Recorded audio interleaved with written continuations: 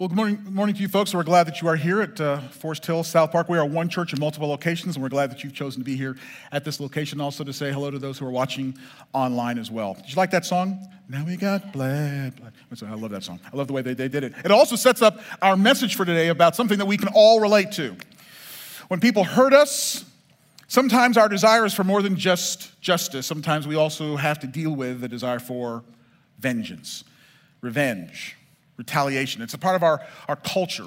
It shows up in so many different ways that we try to deal with those particular types of problems, and we find it very difficult to. As a matter of fact, we have a kind of a golden rule of retaliation. It goes something like this: do unto others just like they've done it to you, right? Or do unto others and make them pay for what they've done to you. Or do unto others so they'll never do it to you like that again. There's a story about a little boy. He's 7 years old, and he is screaming in pain, and the mother runs into the room and finds that his 2-year-old sister has grabbed onto a tuft of his hair, and she ain't letting go. And that 2-year-old has that innocent little grin, like she's having a good time with this. But the 7-year-old is in pain. The mother runs in and very firmly and very calmly pries loose the 2-year-old's fingers from the boy's hair. He's kind of crying in pain, and the mother comforts him by saying, "I'm so sorry, sweetheart. She didn't know that it hurts you. She does not know or understand that it hurts you."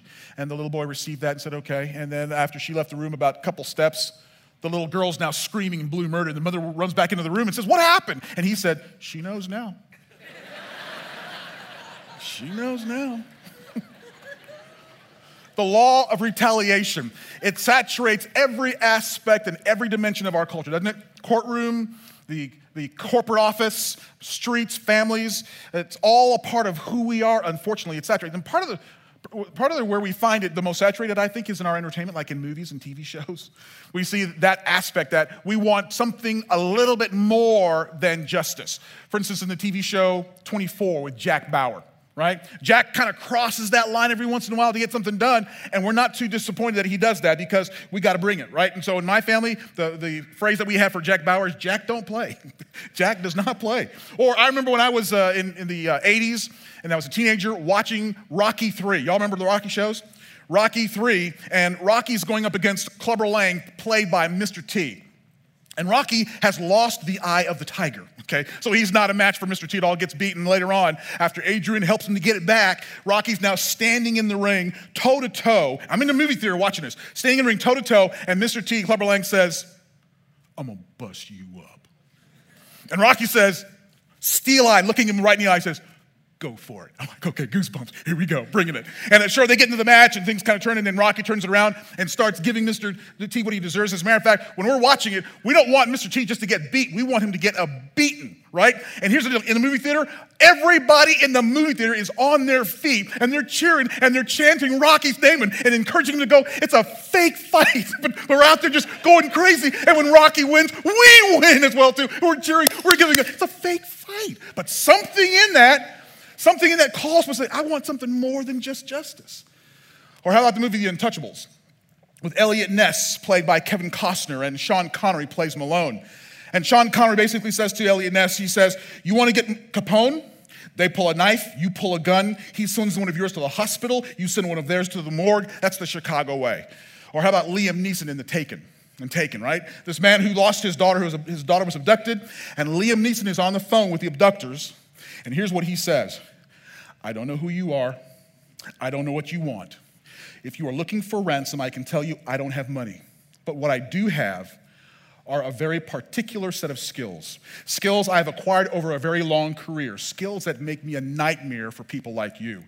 If you let my daughter go now, that'll be the end of it. I will not look for you. I will not pursue you. But if you don't, I will look for you. I will find you. And I will kill you. Bring it." That's what I'm thinking. I'm saying, oh yeah, let's get that going. Or one of my favorite movies, Tombstone. Tombstone with Kurt Russell. The Earp boys against the Clanton gang. And after they thought that Earp may be out of the picture, they're at the station, and they take out one of the Clanton gang, Stillwell, and Kurt Russell shows up, White Earp, and he has Ike Clanton on the ground, and he says to Ike Clanton, he says, "Well, Ike, you call down the thunder, well, now you got it." He pulls back the shirt, shows the badge, and says, "You see that? United States Marshal. The Cowboys are finished. I see a red sash, I kill a man wearing it." And then he says to them, now you run, you cur. You run, and you tell all the other curs that the law is coming. I'm coming, and hell's coming with me. I'm like, oh yeah, let's bring it in. And of course, he then cleans house. There's something in that we just enjoy. We love to see not just justice, but something a little bit more. And you recognize that that is evidence of the fact that something's broken on the inside of us. Something's wrong. That we want more than justice. That we want revenge. We want vengeance. We want them to pay for what they've done. We want to be able to return the hurt that came to us. We understand that something is wrong, and we understand that something needs to be fixed to make what's wrong right, but we want to go even further than simply just that. In the 2016 movie that's coming up, Batman versus Superman, I'm looking forward to seeing it. And in this movie, however, from the trailers, what we got is Bruce Wayne feels that he needs to bring Superman to justice for the collateral damage that the Superman's fight with General Zod in the previous movie occurred. And he's having this conversation with Alfred, and in the trailer, we hear Bruce Wayne say something about Superman like, I must destroy him. I'm like, what is going on here?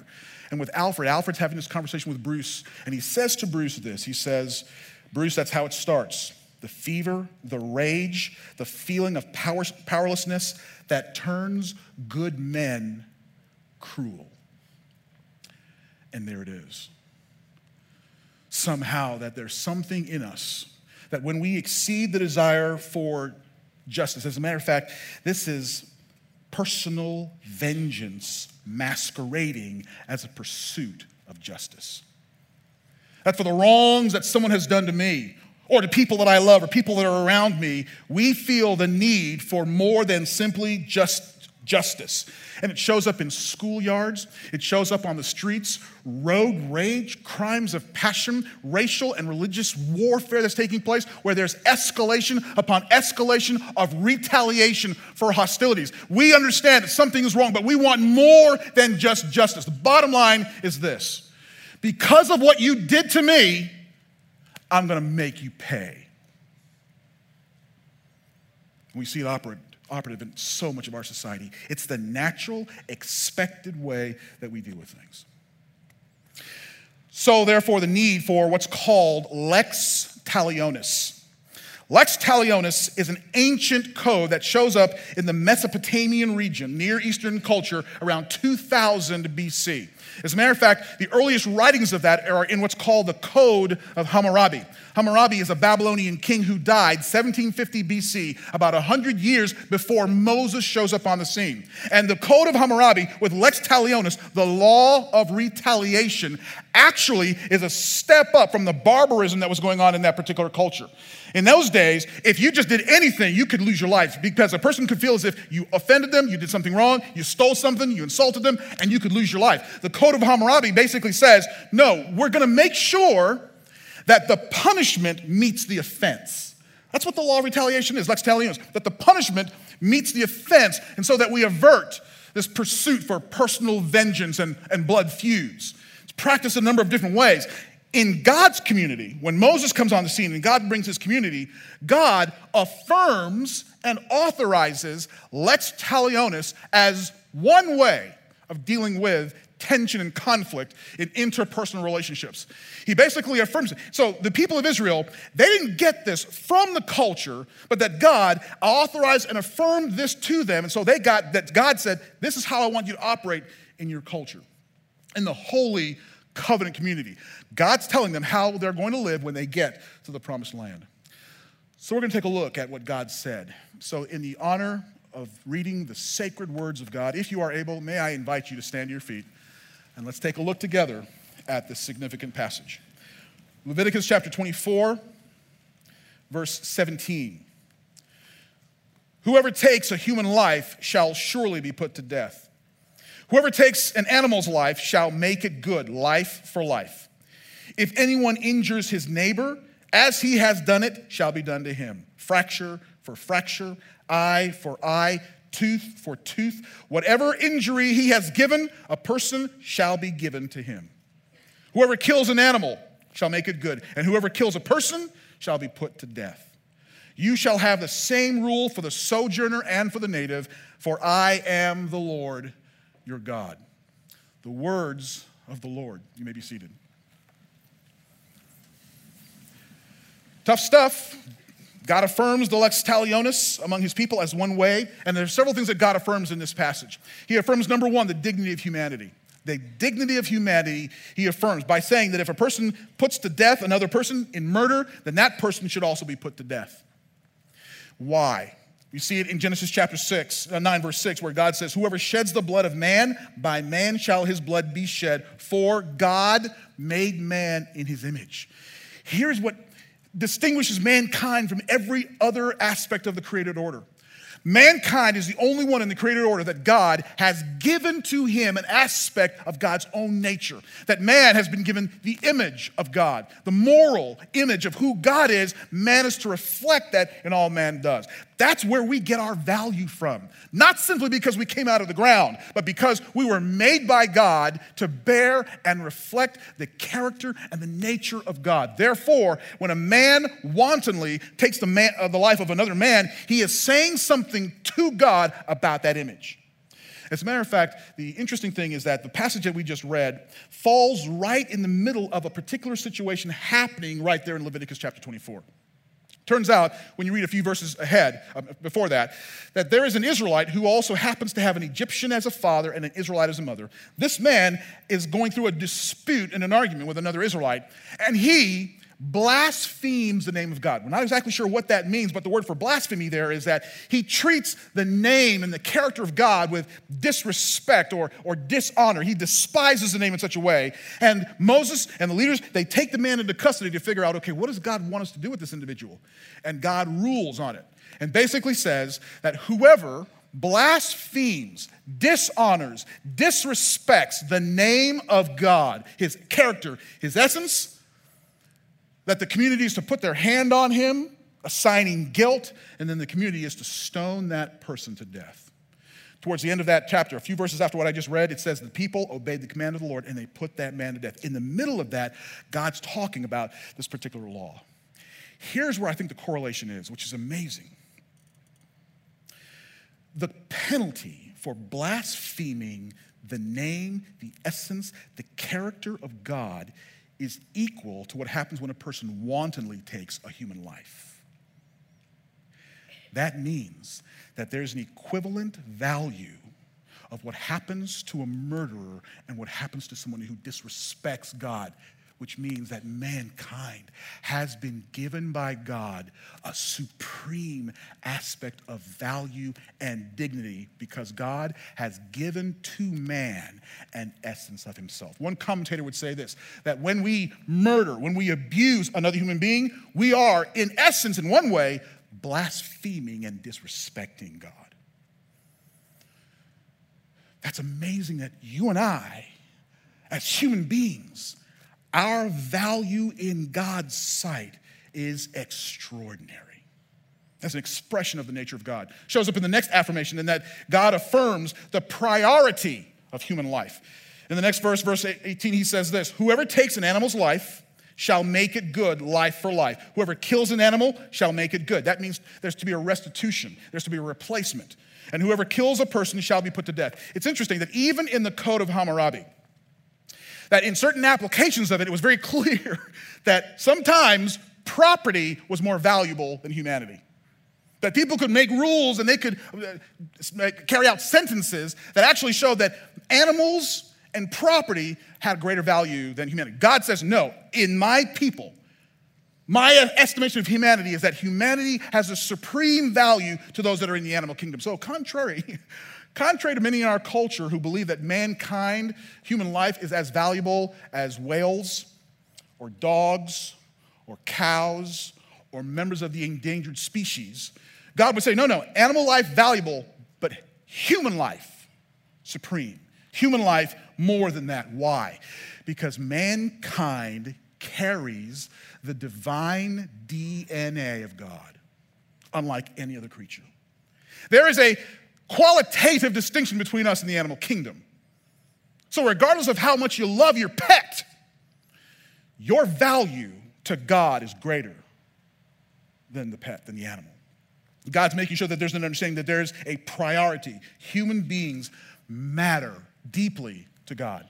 But also God would also affirm the equality of humanity. In verse 22, he says, "You shall have the same rule for the sojourner and the native, for I am the Lord your God." The equality of humanity. Again, some of the cases in the Lex Talionis in the Hammurabi Code is that it's applied differently to different people. Different strokes for different folks. That depending upon your social standing, you could have a greater application of that law to your life. God says to his people, no, in my covenant community, because this is how he sees humanity, every human being is equal. Every human being has the right to justice. Every human being is accountable to God. And that regardless of your gender, regardless of your socioeconomic status, regardless of your racial background, your ethnic background, your religious background, everybody in my community, they're all equal, from the old to the young. That no one can hide behind their riches. No one can hide behind anything of who they are, because in God's eyes, every human being is equal in value. Why? Because every human being carries the image of God. Yes, sin has distorted it, but it's not destroyed. Every human being carries the image of God, and therefore they are to be treated and regarded equally, regardless of their socioeconomic status or background. And you and I, we see that affirmed in our country's foundations, don't we? Declaration of Independence. That we hold these truths to be self-evident, obvious, that all men are created equal and have been endowed by their Creator with certain unalienable rights. Among these, life, liberty, and the pursuit of happiness. God will also then express the limitations for retaliation in this passage. The limitations for retaliation. In verse 19, he says this: "If anyone injures his neighbor, as he has done it shall be done to him. Fracture for fracture, eye for eye, tooth for tooth. Whatever injury he has given, a person shall be given to him." Understand again, this is a step up from the culture that they're living in. And at this particular point, there were different offenses that met with different punishments. God says here that the punishment must meet the crime and no more than that. It must not exceed the offense. God wants his people to live civilly. God wants his people to live with a proper expression of justice and mercy. So much so that in Deuteronomy chapter 19, God establishes cities of refuge. Cities of refuge is where a person can go for sanctuary if something happened and they created or did an offense unintentionally. So for instance, the story in Deuteronomy 19, you're out chopping wood and the head of your axe flies off the handle and hits the person that you're chopping wood with and kills them. The family members may not know the whole picture, and all they want is your blood. And so they're after you. You can go to one of these cities of refuge, tell your story to the leaders, and the city has to take you in and protect you, and that the avengers cannot get you because it was unintentional. That's the intention of the cities of refuge, for people who were unintentional to find sanctuary and refuge. However, if the murder was premeditated and intentional, and you ran to a city of refuge, and they found out about it, got the whole facts of the story, the leaders, had to give you up to the avengers. Because God basically says there is not to be anyone who hides behind these cities to cover up their heinous crimes against the public. God wants to make sure that even though there are times where the victim could carry out the avengers could carry out the sentence because of the victim's death, that it was never to be done without there being some kind of judicial process. In Deuteronomy 19, he says this: "A single witness shall not suffice against a person for any crime or for any wrong in connection with any offense that he's committed. Only on the evidence of 2 witnesses or of 3 witnesses shall a charge be established. If a malicious witness arises to accuse a person of wrongdoing, then both parties to the dispute shall appear before the Lord, before the priests and the judges who are in office. The judges shall inquire diligently." There were times where the avenger had the right to carry out the sentence of death, but not before it went through a judicial process where other people were able to hear the case, they were to render a verdict, they were to determine a sentence, and then that sentence would be carried out. That simply because somebody hurt you, you do not have the right to be the judge and the jury. Other people have to be part of the process. This is one of the ways that we de-escalate barbarism. We de-escalate revenge and vengeance in God's holy covenant community. That's the Old Testament perspective of what God expected for his people as one way. Jesus Christ, on the other hand, takes it even further. To his followers and to his followers alone, he says these words. And so let me just go ahead and say this to you. If you are here today and you do not have a born-again, saved relationship, a trusting relationship with Jesus Christ as Savior, number one, as always, thank you for coming. Please keep on coming in and learn with us. But these truths, insights, do not necessarily apply to you. They apply to those of us who profess to know Jesus Christ as Savior and Lord. He is speaking to his disciples. Here's what he says in Matthew chapter 5, in this aspect of what do we do with retaliation. Jesus said, "You have heard that it was said, an eye for an eye and a tooth for a tooth." Let me just stop right there for a second. Let me help you understand what's going on. For the previous 400 years prior to Jesus Christ, the Pharisees had taken these laws of the Old Testament and they had perverted them, inserting into it their interpretations and what they wanted to see for society, so that these laws in their teaching no longer reflected the heart of God for his people. But it reflected tradition, it reflected the way that the religious leaders saw it, not so much what God intended for his people. So now Jesus is saying, you have heard that it was said, an eye for an eye and a tooth for a tooth. But I say to you, not in opposition to what God said, but in opposition to how it's being interpreted, this is the authority of Jesus Christ, I say to you, do not resist the one who is evil. But if anyone slaps you on the right cheek, turn to him the other also. And if anyone would sue you and take your tunic, let him have your cloak as well. And if anyone forces you to go 1 mile, go with him 2. And as I read that, I've been a Christian for a long time. I've read this passage hundreds of times. And every time I read it, I get a gulp. What is Jesus implying here? Is he implying something of what happened maybe with the boxer? You probably heard the story about a boxer who became a born-again Christian, and he decided that he was going to live a life that honored Christ, but his old cronies, the guys from the neighborhood, they found out about it, and they're going to test him.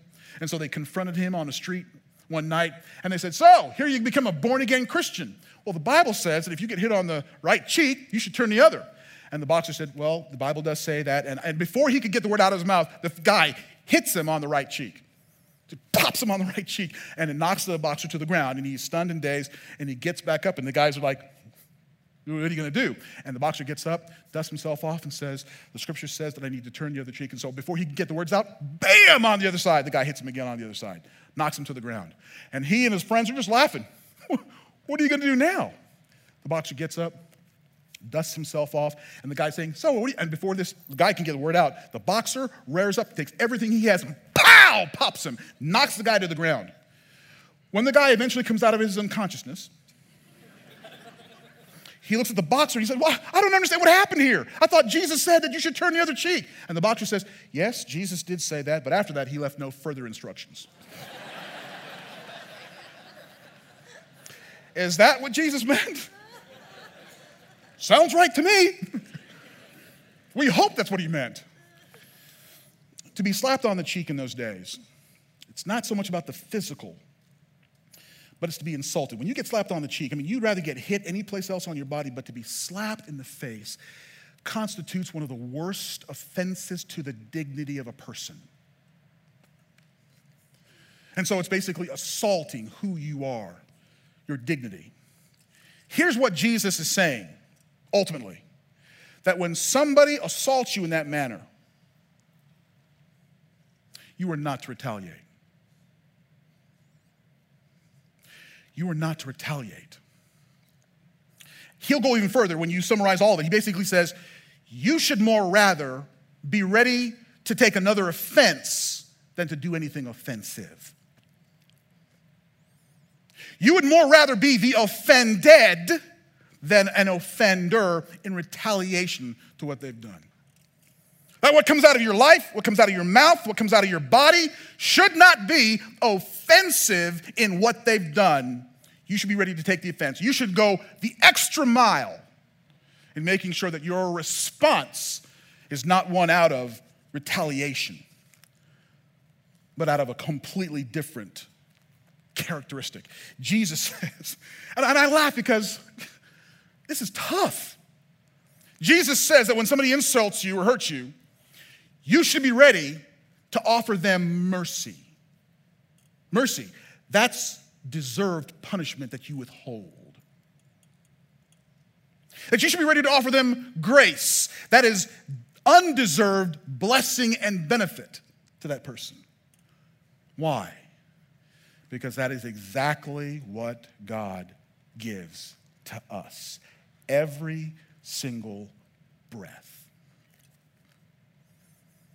But I got to tell you, it gets worse. Here's what Jesus says in verse 43 of chapter 5. You have heard that it was said, once again, not in opposition to what God intended, but to what's taking place in the interpretation. You've heard it said, you shall love your neighbor. Yep, I've heard that one. And hate your enemy. That came out of the tradition. But I say to you, love your enemies and pray for those who persecute you, so that you may be sons of your Father in heaven. Love your enemy, that makes sense. No, it doesn't. That's not how we operate. We don't love our enemies. Maybe we tolerate them, but we don't love them. Jesus is calling us, he's calling us to take a quantum leap way beyond lex talionis into something completely different. Why? So that we can prove to the world that we actually belong to a God who allows the sunshine and the rain to fall on the evil and the righteous at the same time. And that we prove ourselves to be children of that kind of God. That we do things completely opposite. And that we're ready to offer the mercy and the grace that we love. We love our enemies in a way that resembles Dad. That reflects our Lord. Where we refuse to retaliate. Instead, we offer them something completely different. So that when people scratch their heads and they look at our response and they're like, how in the world? And we say, that's it. We're not of this world. We didn't get this from here. Our citizenship is completely different. We have a new king. We have a new master. We belong to a different community, and we operate out of the new identity in the new kingdom under the ultimate supreme king. That's why we do it. With the desire and the hope that that will lead them to embrace or to encounter the reality of the living Christ. Not an easy thing, but it's what Jesus calls us to and empowers us to. Because those who have made Jesus Christ Lord and Savior, and Jesus resides here in our life, there is no room here for vengeance. There's no room here for revenge, because we serve one who took the justice and the wrath of Almighty God for us while we were enemies of God. And he calls us to do the same. Paul in Romans chapter 12 would affirm that. He would say this: repay no one evil for evil, but give thought to do what is honorable in the sight of all. If possible, so far as it depends on you, live peaceably with all. Beloved, never avenge yourselves, but leave it to the wrath of God. For it is written, vengeance is mine, I will repay, says the Lord. So to the contrary, if your enemy is hungry, feed him. If he is thirsty, give him something to drink. For by so doing, you will heap burning coals on his head. That's from the book of Proverbs, and one of the interpretations of that is that when we do those good things to people who have wronged us, we actually compound and magnify their guilt and their shame with the hopes of leading them to penitence and repentance of what they've done. Paul closes by saying, do not be overcome by evil, but overcome evil with good. That's our rhythm. That's our mode as we follow the example of Jesus Christ. So bringing it all together, the summary of all that, I would say this, that the expectation for kingdom citizens is, number one, we live above and beyond the law. We live above and beyond. In other words, lex talionis, or whatever everybody says is normal for society, we say, got it. We're going to be law-abiding citizens, but we're going to be more than law-abiding. We will be love-expressing citizens. The law is the minimum. Christ calls us to something way higher, much more sublime.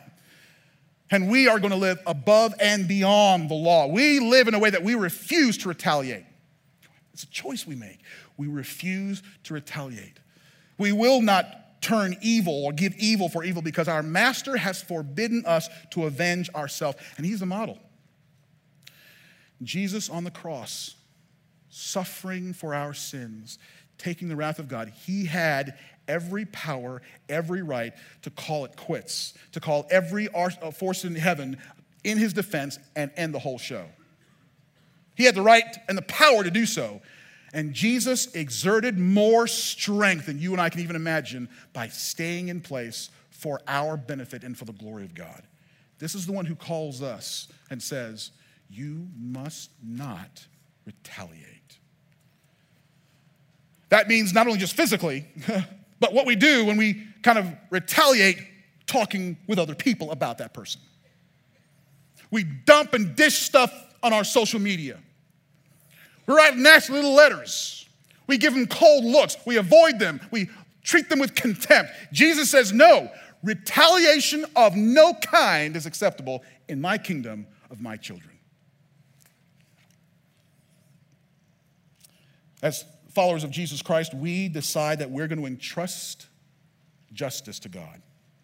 We're going to entrust them, what they've done, and injustice to God, because only God has the total picture from an eternal perspective of what's going on. You understand this? That the person who offended you, God doesn't see them the way you do. He does not see them the way that you do. And we live to trust our life and our hurt and our pain to a perspective way greater than ours. And by the way, this Jesus who came meek and mild. Meek is not weak, it's controlled strength, but humble and gentle. The one who came not to condemn the world, but to save the world. When he comes again, he's not coming gentle. He will come again as judge. The same Jesus who came the first time, the next time, he will come back as judge. And it ain't going to be for the first few minutes, kumbaya. Jesus will execute justice when he comes back again. So we as his followers, knowing that that day is coming, or knowing the day that we may see him before he comes here, we can surrender the issues that we are tempted to resolve on our own strength and turn that over completely to him. Because we will defer to love. We will defer to do things motivated by love and not controlled by evil. So rather than seething with anger and bitterness and resentment and a desire for vengeance, we choose love above the law. We choose to rise above the character of those who have hurt us, to not stoop or to repeat what they've done, but to live differently, to live better. We refuse to allow an opportunity to pass where we get to express the goodness of who Christ is.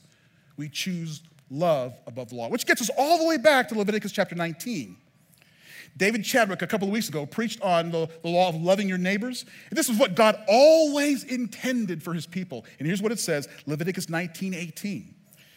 You shall not take vengeance or bear a grudge against the sons of your own people, but you shall love your neighbor as yourself. I am the Lord. That's what God always wanted. That's what God always desires for his people, especially when we say in Israelite time, who are your neighbors? Those are the people that are in your covenant community. But if you ask Jesus the question, Jesus, who is my neighbor? What's Jesus' answer? Everybody. Everybody. And we're to express that love. So here are some remedies for retaliation, that if you get confronted or hurt, some things to think about. As what do you do? How do you respond to that? Number one, I would say this: stop, drop, and pray. When we get on fire, right, that's part of what was said when we get on fire, so stop, drop, and roll. I say stop, drop, and pray, because when we're hurt, heat's on us. We want to do something about that. Stop, which means pause. Take a time to chill. Take a time to pause, to stop and consider what you're about to do. Do not act out of that injury. Do not act out of that hurt. Stop and then drop, which means to humble yourself before God. Get off the high horse. Get off the bench where you are the judge and the jury. Humble yourself before God. See yourself in the light of God's majesty, in the light of God's authority, that you make a decision based on, first of all, humbling yourself before the judge. And then pray. Pray. Ask God for help, because quite frankly, folks, this stuff, I'll just tell you honestly, that stuff, it's impossible. This stuff, I cannot do that in my own strength. And so we must ask God for help. There are times in my relationship with God where I do get angry. People do hurt me, or situations are not going the way that I want to, and I'll find a room or I'll find a place where I can be alone, and I let God have it. I'm not doing it at him, I'm doing it before him. And I'm just telling God, blah, blah, blah, blah. I'm upset. I can't believe they did this. Who do they think they are? Blah, blah, blah. I just let it all out. But I practice giving God the other half of the inning. I get it all out, and after I've gotten it all out, I then say, okay, God, now it's your turn. And when I start that, my blood pressure starts to reduce, my tone changes, and based on what I know about Scripture, and based on what the Holy Spirit places in my heart, I begin practicing and speaking the words that reflect God's nature. And the end of the prayer is something like this: God, I know what you want. I know what I should do. Please help me. Please help me. God, you know I don't want to do this, but it's what you want. So please help me. Stop, drop, and pray.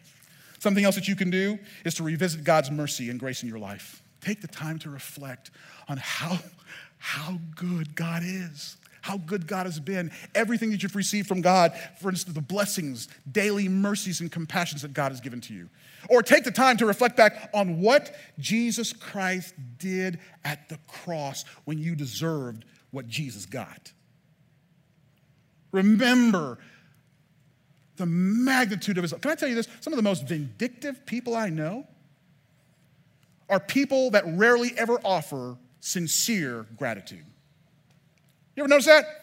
People who never really say thank you for anything. They have nothing to be thankful for. They're always whining. They're always complaining. They're always vindictive. They're looking for an opportunity to make things right for themselves because they got no gratitude. Folks, as believers in Jesus Christ, that not ought to be us. We have opportunity every breath of our life to be thankful, to revisit and to think about God with all that he's done, and to allow his mercy, his grace, his love, his peace to be the filter of our minds through which we make decisions when people hurt us.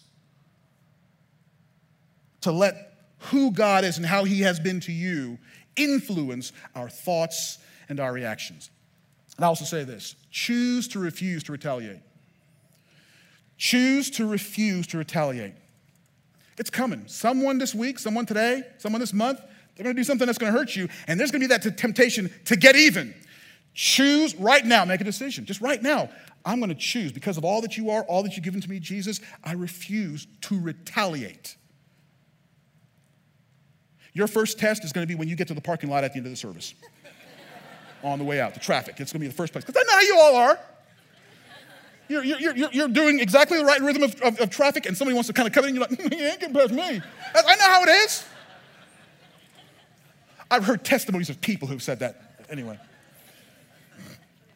Decide right now when you leave this place. Nope, I'm not going to. The roast can burn. I'm not going to be offensive. You got an encounter with somebody this week at the office that you know is coming? Someone that you're going to go home to? I'm sorry. Choose right now and refuse to retaliate. Now, by the way, that doesn't mean that if, in this particular aspect, that means that if you're being beaten up on, that you just let people keep beating up on you. That you let people continue to abuse you. We would say this: if you're being abused, get out of the situation, get to a safe place. Christ would not say, hey, just keep taking it. No, get to a safe place. The issue is, do not retaliate. Choose right now, I'm not going to do that. And then, release the injurer to God. Release the injurer to God. Let God handle it. Let God take that. He has a perspective that you and I don't. Our job is to love them. And so even there, the prayer that we pray, can I suggest a prayer for the people that are injuring you? The prayer is not, dear God, suck 'em. That's not the prayer. Because Jesus didn't say that. Jesus says, pray for those who persecute you, not pray against those who persecute you. Right? That's impossible outside of his strength. Pray this.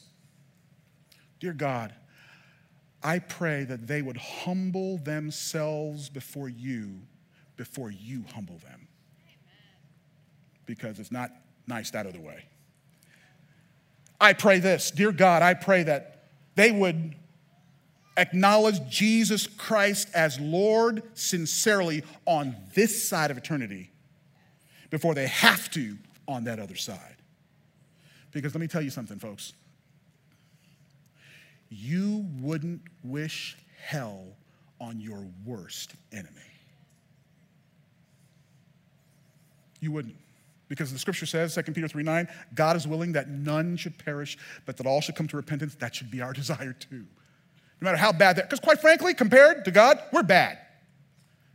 We leave them to God, we release them to God, and we pray for their salvation. Because folks, the people that hurt you need Jesus Christ like you do. That's how we live. That's how we roll. That's who we are. Amen.